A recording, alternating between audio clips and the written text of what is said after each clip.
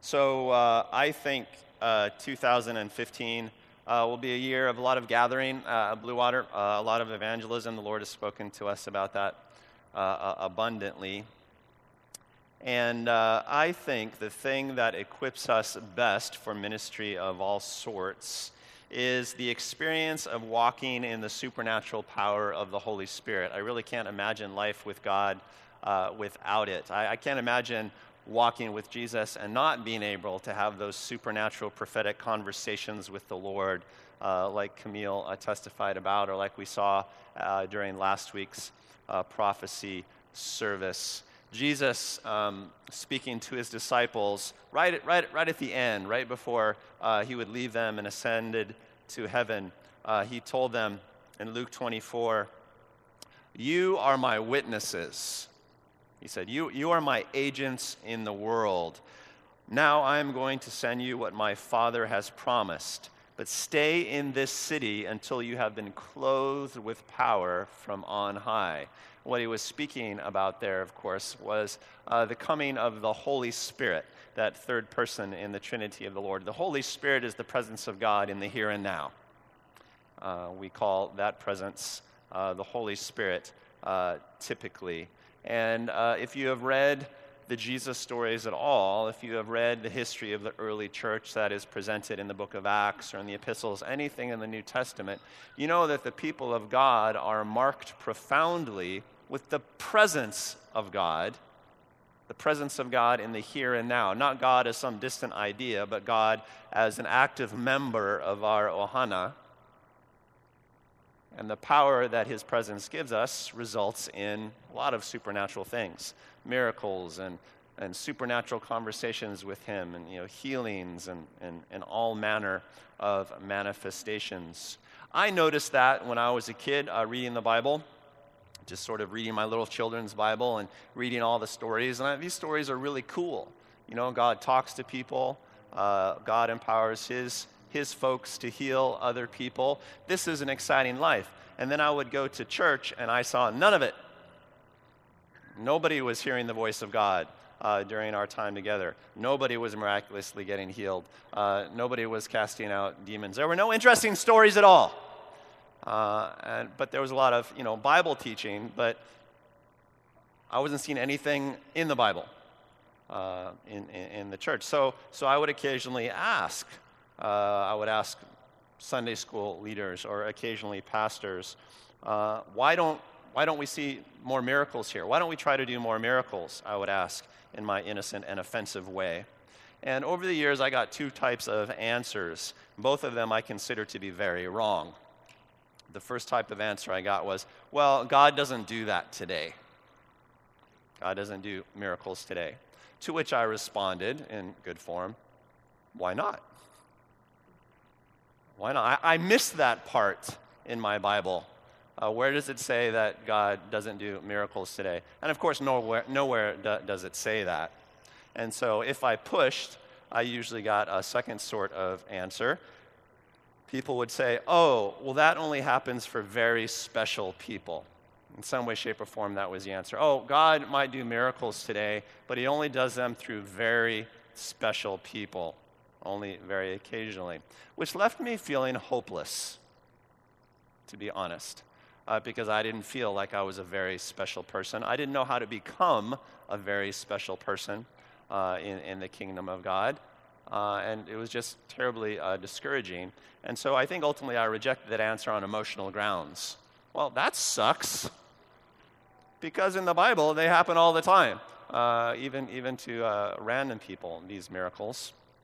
So I just kind of stewed on that for a long time until pursuing miracles on the side in my own limited fashion, until I eventually got to college and encountered congregations that actually did embrace the presence of God in the here and now, the Holy Spirit, and the activities of the Holy Spirit. When Jesus was leaving his disciples, he actually talked quite a bit about the presence of God in the here and now in the shape of the Holy Spirit. Let me ask you a question. Would you rather have Jesus here this morning walking with us side by side, Or would you rather have the presence of the Holy Spirit here with us? Jesus? How many would say Jesus?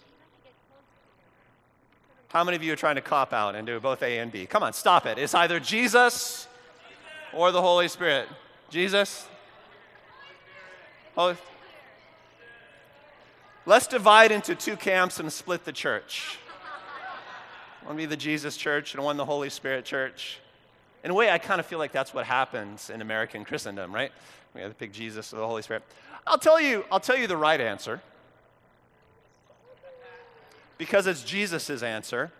He said, very truly, I tell you, he said to his disciples, it is better for you that I am going away, because unless I go away, the advocate, the helper, the Holy Spirit, will not come to you. But if I go, I will send him to you. In Jesus' explanation, it is better for him to leave so that the Holy Spirit can come. I remember reading that for the first time and thinking, now how is that? How is that? Because I figure a day hanging out with Jesus next to me, that's a good day.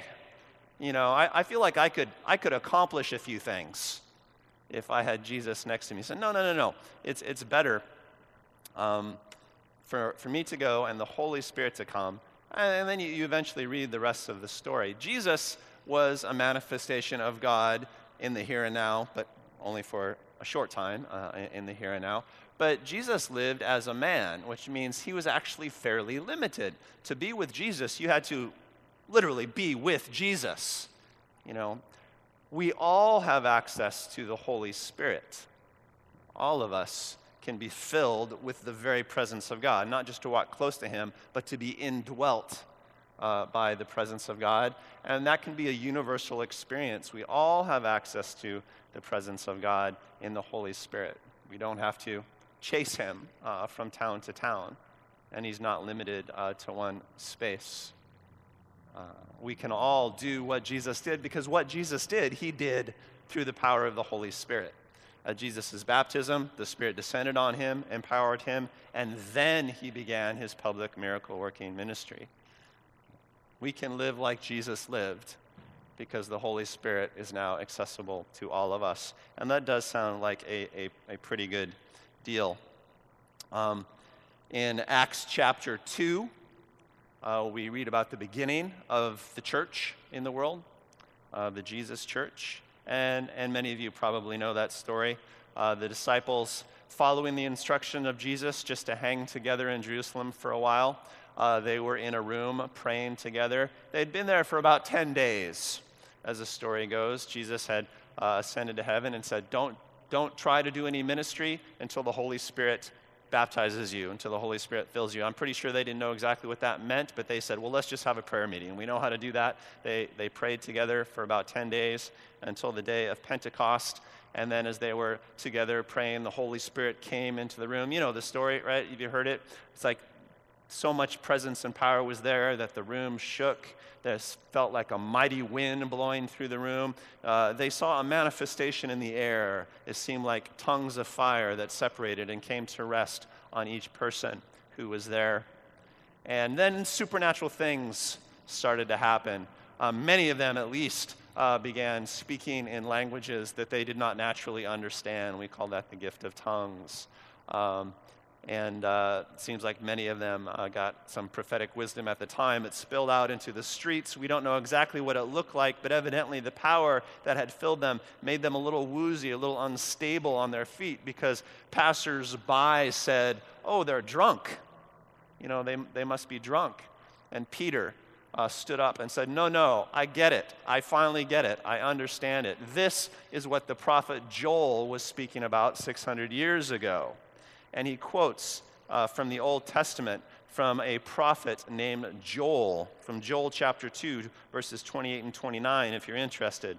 The prophecy back then, 600 years before Christ, read, I will pour out my spirit on all people, God says. Your sons and daughters will prophesy. Your old men will dream dreams. Your young men will see visions. Even on my servants, both men and women, I will pour out my spirit in those days. And Peter said, this is it. This is the fulfillment of the prophecy of Joel. In the Old Testament days, the Holy Spirit would come upon just a few individuals every generation and empower them to do miracles and to have prophecies. But now, in the age of the Holy Spirit, the Lord said, I will pour out my Spirit on all flesh. Anybody who wants to be empowered by the presence of God can be empowered by the presence of God. Now it just won't be a few individuals every generation getting conversation from God. It will be sons and daughters, both male and female, which was a really cool thing to say in what was a very patriarchal, male-dominated culture.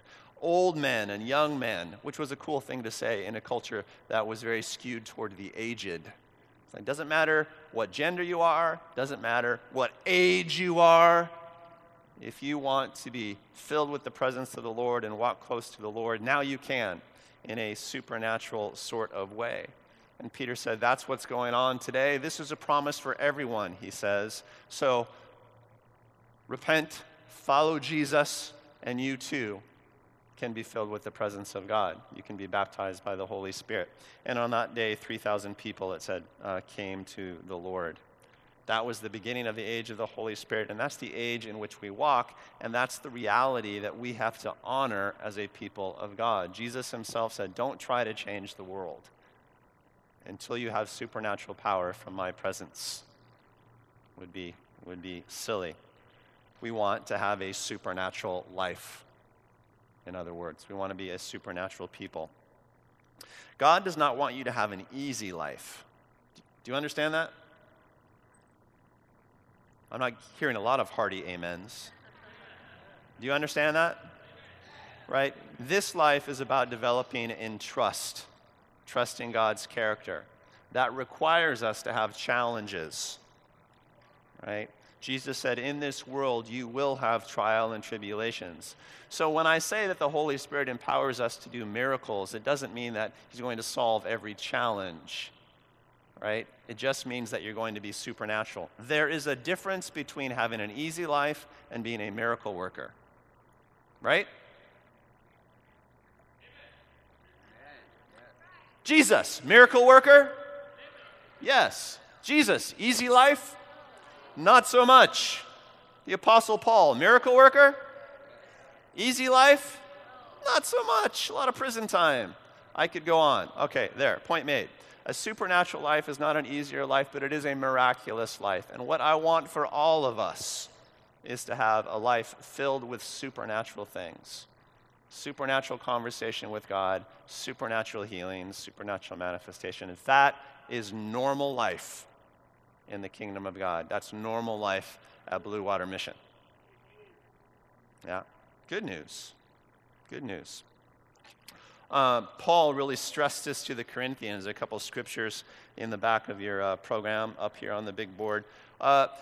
There's this section of the Bible called the epistles, the letters. And basically they're personal letters from prominent Christian leaders of the day to various churches around the world. Paul wrote a couple really good ones to the church in Corinth, and he reminds them of what it's supposed to be like to live with Jesus, to sort of live in a church. He's reminding the Corinthians in chapter 2 of his first letter to them, I came to you in weakness and with great fear and trembling. In other words, not an easy life. You know, there was a lot about me and the way I lived that was unattractive. But my message and my preaching were not with wise and persuasive words, but with a demonstration of the Spirit's power, so that your faith might not rest on human wisdom, but on God's power. And the Greek word for power there doesn't mean like political power. It means like inherent power or supernatural power. He picks up the theme again in chapter 4, where he says, for the kingdom of God is not a matter of talk, but of power. Paul would never preach a sermon, but that he would also try to do a miracle, heal somebody or give a prophecy or cast out of demons. And he said the reason that he operated like that was because he didn't want people to think that the kingdom of God was just some intellectual teaching, just the latest idea, or that God was not present. The kingdom of God is primarily characterized by demonstrations of supernatural power in one way, shape, or form. It can look lots of different ways. And he really wants the Corinthians to remember that. What was happening in Corinth is that some people were coming in with a lot of secret teachings and interesting ideas. They were compelling lecturers, and the Corinthian Christians were evidently forgetting that the primary nature of walking with Jesus was that supernatural things should manifest in your life. Manifestations like healings, deliverances, prophecies, raw encounters with God's Spirit. It's not just part of the kingdom of God on earth. It's a really vital part of the kingdom of God on earth. We are supposed to have tangible supernatural experiences. Why? Why is that so important? Why is this not a negotiable part of life with God? Why is it a big deal in the kingdom of God? Well, Paul gives us one reason when he says, so that your faith won't rest on men's wisdom, it will rest on God's power. Your faith should be grounded in an experience that you have with God, not in an experience that I talk about to you. You know, you should have experiences with God yourself, what Paul is saying. So that no teacher, no matter how impressive, how attractive, will ever mess you up. You know, you can check with God yourself. You'll have your own experiences with him. I think that's cool. You think that's cool? I think that's totally cool, right? It is a personal relationship with the Lord that we're all supposed to have.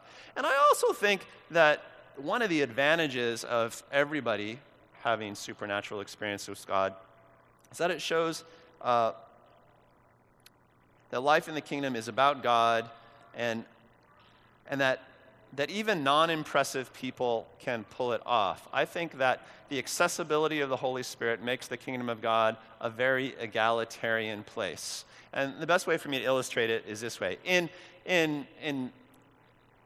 those places in the church that have forgotten supernatural ministries like prophecy and healing and deliverance and stuff like that, in those places, the thing that provides energy, the things that provides coherence, are usually Christian celebrities.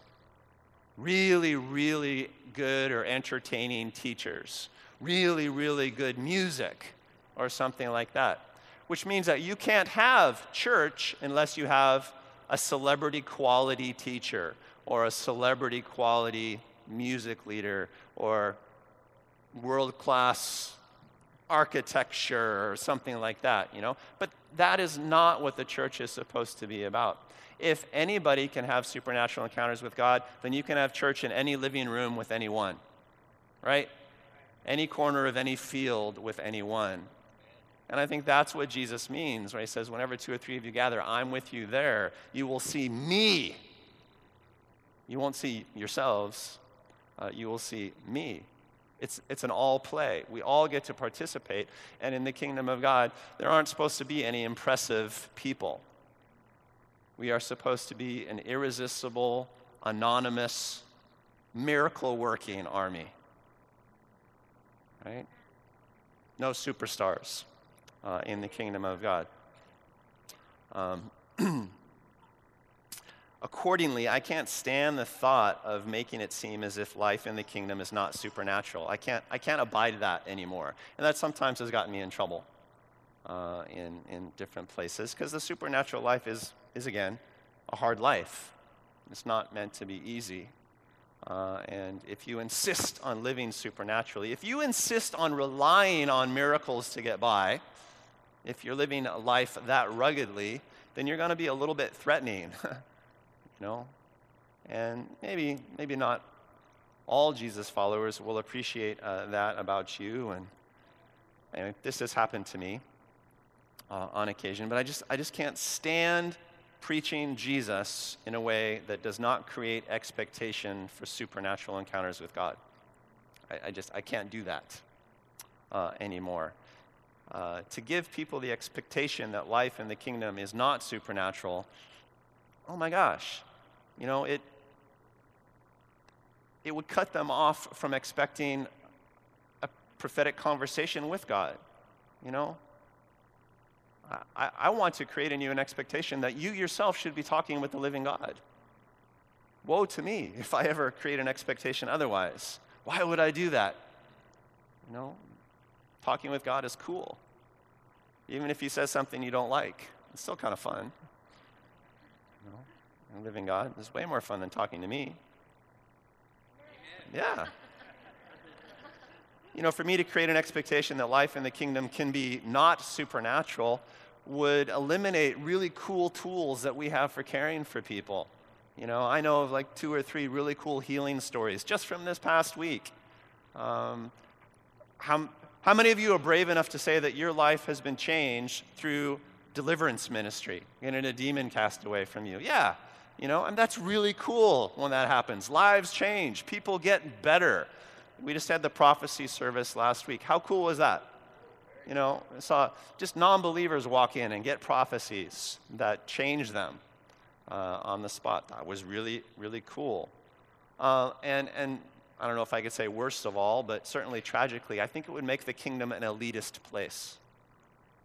A kingdom, if we're following Jesus in a way that is not supernatural, I think that tends toward elitism because the church tends to rely on superstars or really sleek or sexy people. And I can't stand that. I can't stand that. So, yes, we want to be an irresistible army of small, unimpressive, anonymous miracle workers. That's us. Give each other a high five.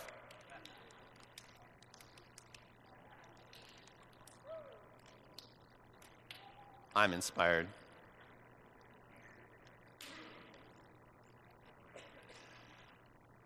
One other thing before we start to wrap up here as well. I talk about supernatural ministries like healing and prophecy and deliverance or the filling of the Holy Spirit or tongues and stuff like that. I call them supernatural ministries only by convenience. Really, everything that we do in the name of the Lord is supernatural, right? Even preaching, even teaching is supernatural in that, the power for me to do this, if I do it well, I don't want to hear your reviews right now, comes from the Lord, does it not? Certainly the truth comes from the Lord. All sorts of gifting is called supernatural in the Bible. If you have the gift of teaching, that is a gift from God. That is a supernatural gift from God. If you have the gift of music, I think that is a gift from God. I think the roots of that are actually supernatural. In Romans 12, leadership is called a supernatural gift. Some people just have it because it's given them from the Lord. They can use it for good or ill, but they're gifted, right? Administration, the gift of administration is called supernatural by the Apostle Paul. Some people are just supernaturally administrative. Not me, but some people. And they are people I really like to have around me. If you think about it, life itself is a supernatural gift, is it not? We live and breathe because God decided we should, and he created the power to do it.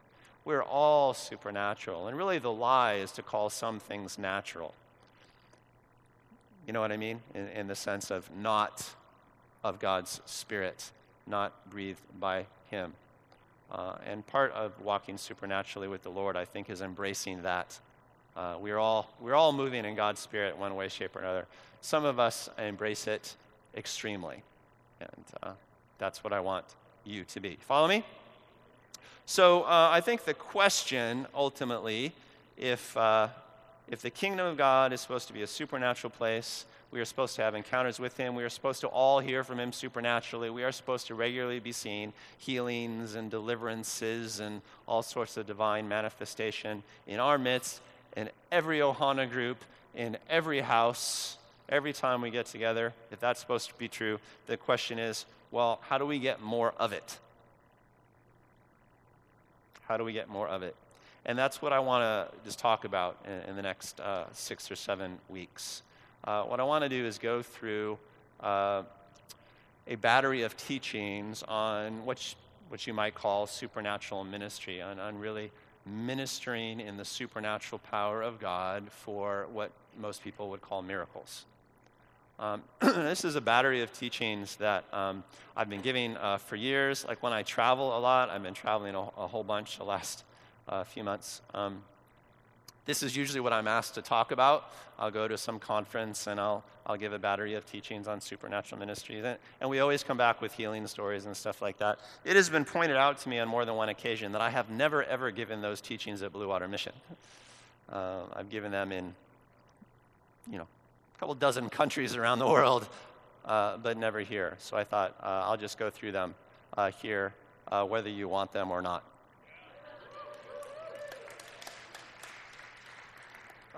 Some of you have read a book that I wrote a couple years back called Miracle Work, and these are the teachings that sort of created the formation of that book. So if you read it, some of this will be a repeat, but I'm much, much better in person. Much better in person. But if you have a copy of it, books, you prefer the book?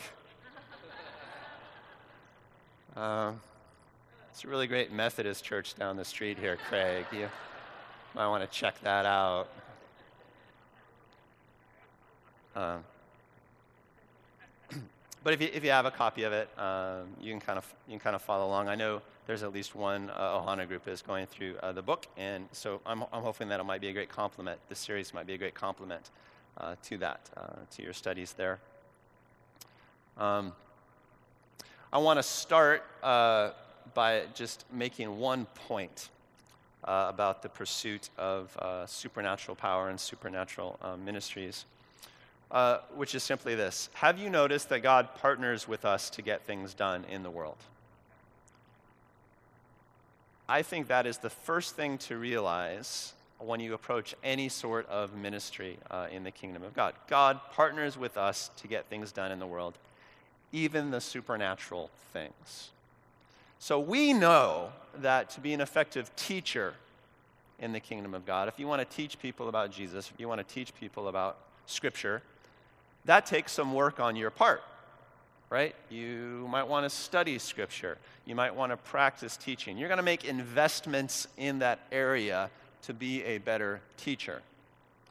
Well, the same exact thing is true when it comes to those so-called supernatural ministries. If you want to be a better healer of people, if you want to heal people supernaturally of diseases and injuries, there are things that you can do, investments that you can make that will make you a better healer. There are practical things that you can do to be a better miracle worker. And that sounds kind of funny because what I'm essentially saying is there are exercises that you can do to get better at doing the impossible, right? That's kind of what it sounds like. But of course, miracles are not impossible. They're just supernatural. And we are called to partner supernaturally, to partner spiritually with the Lord. Right? We understand this, do we not? If people in unreached corners of the globe are going to hear about the love of God and the ways of Jesus, what do? Do we pray that God would go to them and preach to them? Or do we pray for God to prepare us and then send us to go to them and preach to them? Which do we do? Well, we better do the latter. We better do the second one. And indeed, that's what we're trying to do at Blue Water, which is why we send people occasionally to those unreached corners of the world. We go. Where does the power come from? God, yes. The answer is always Jesus or pray. Where does the power come from?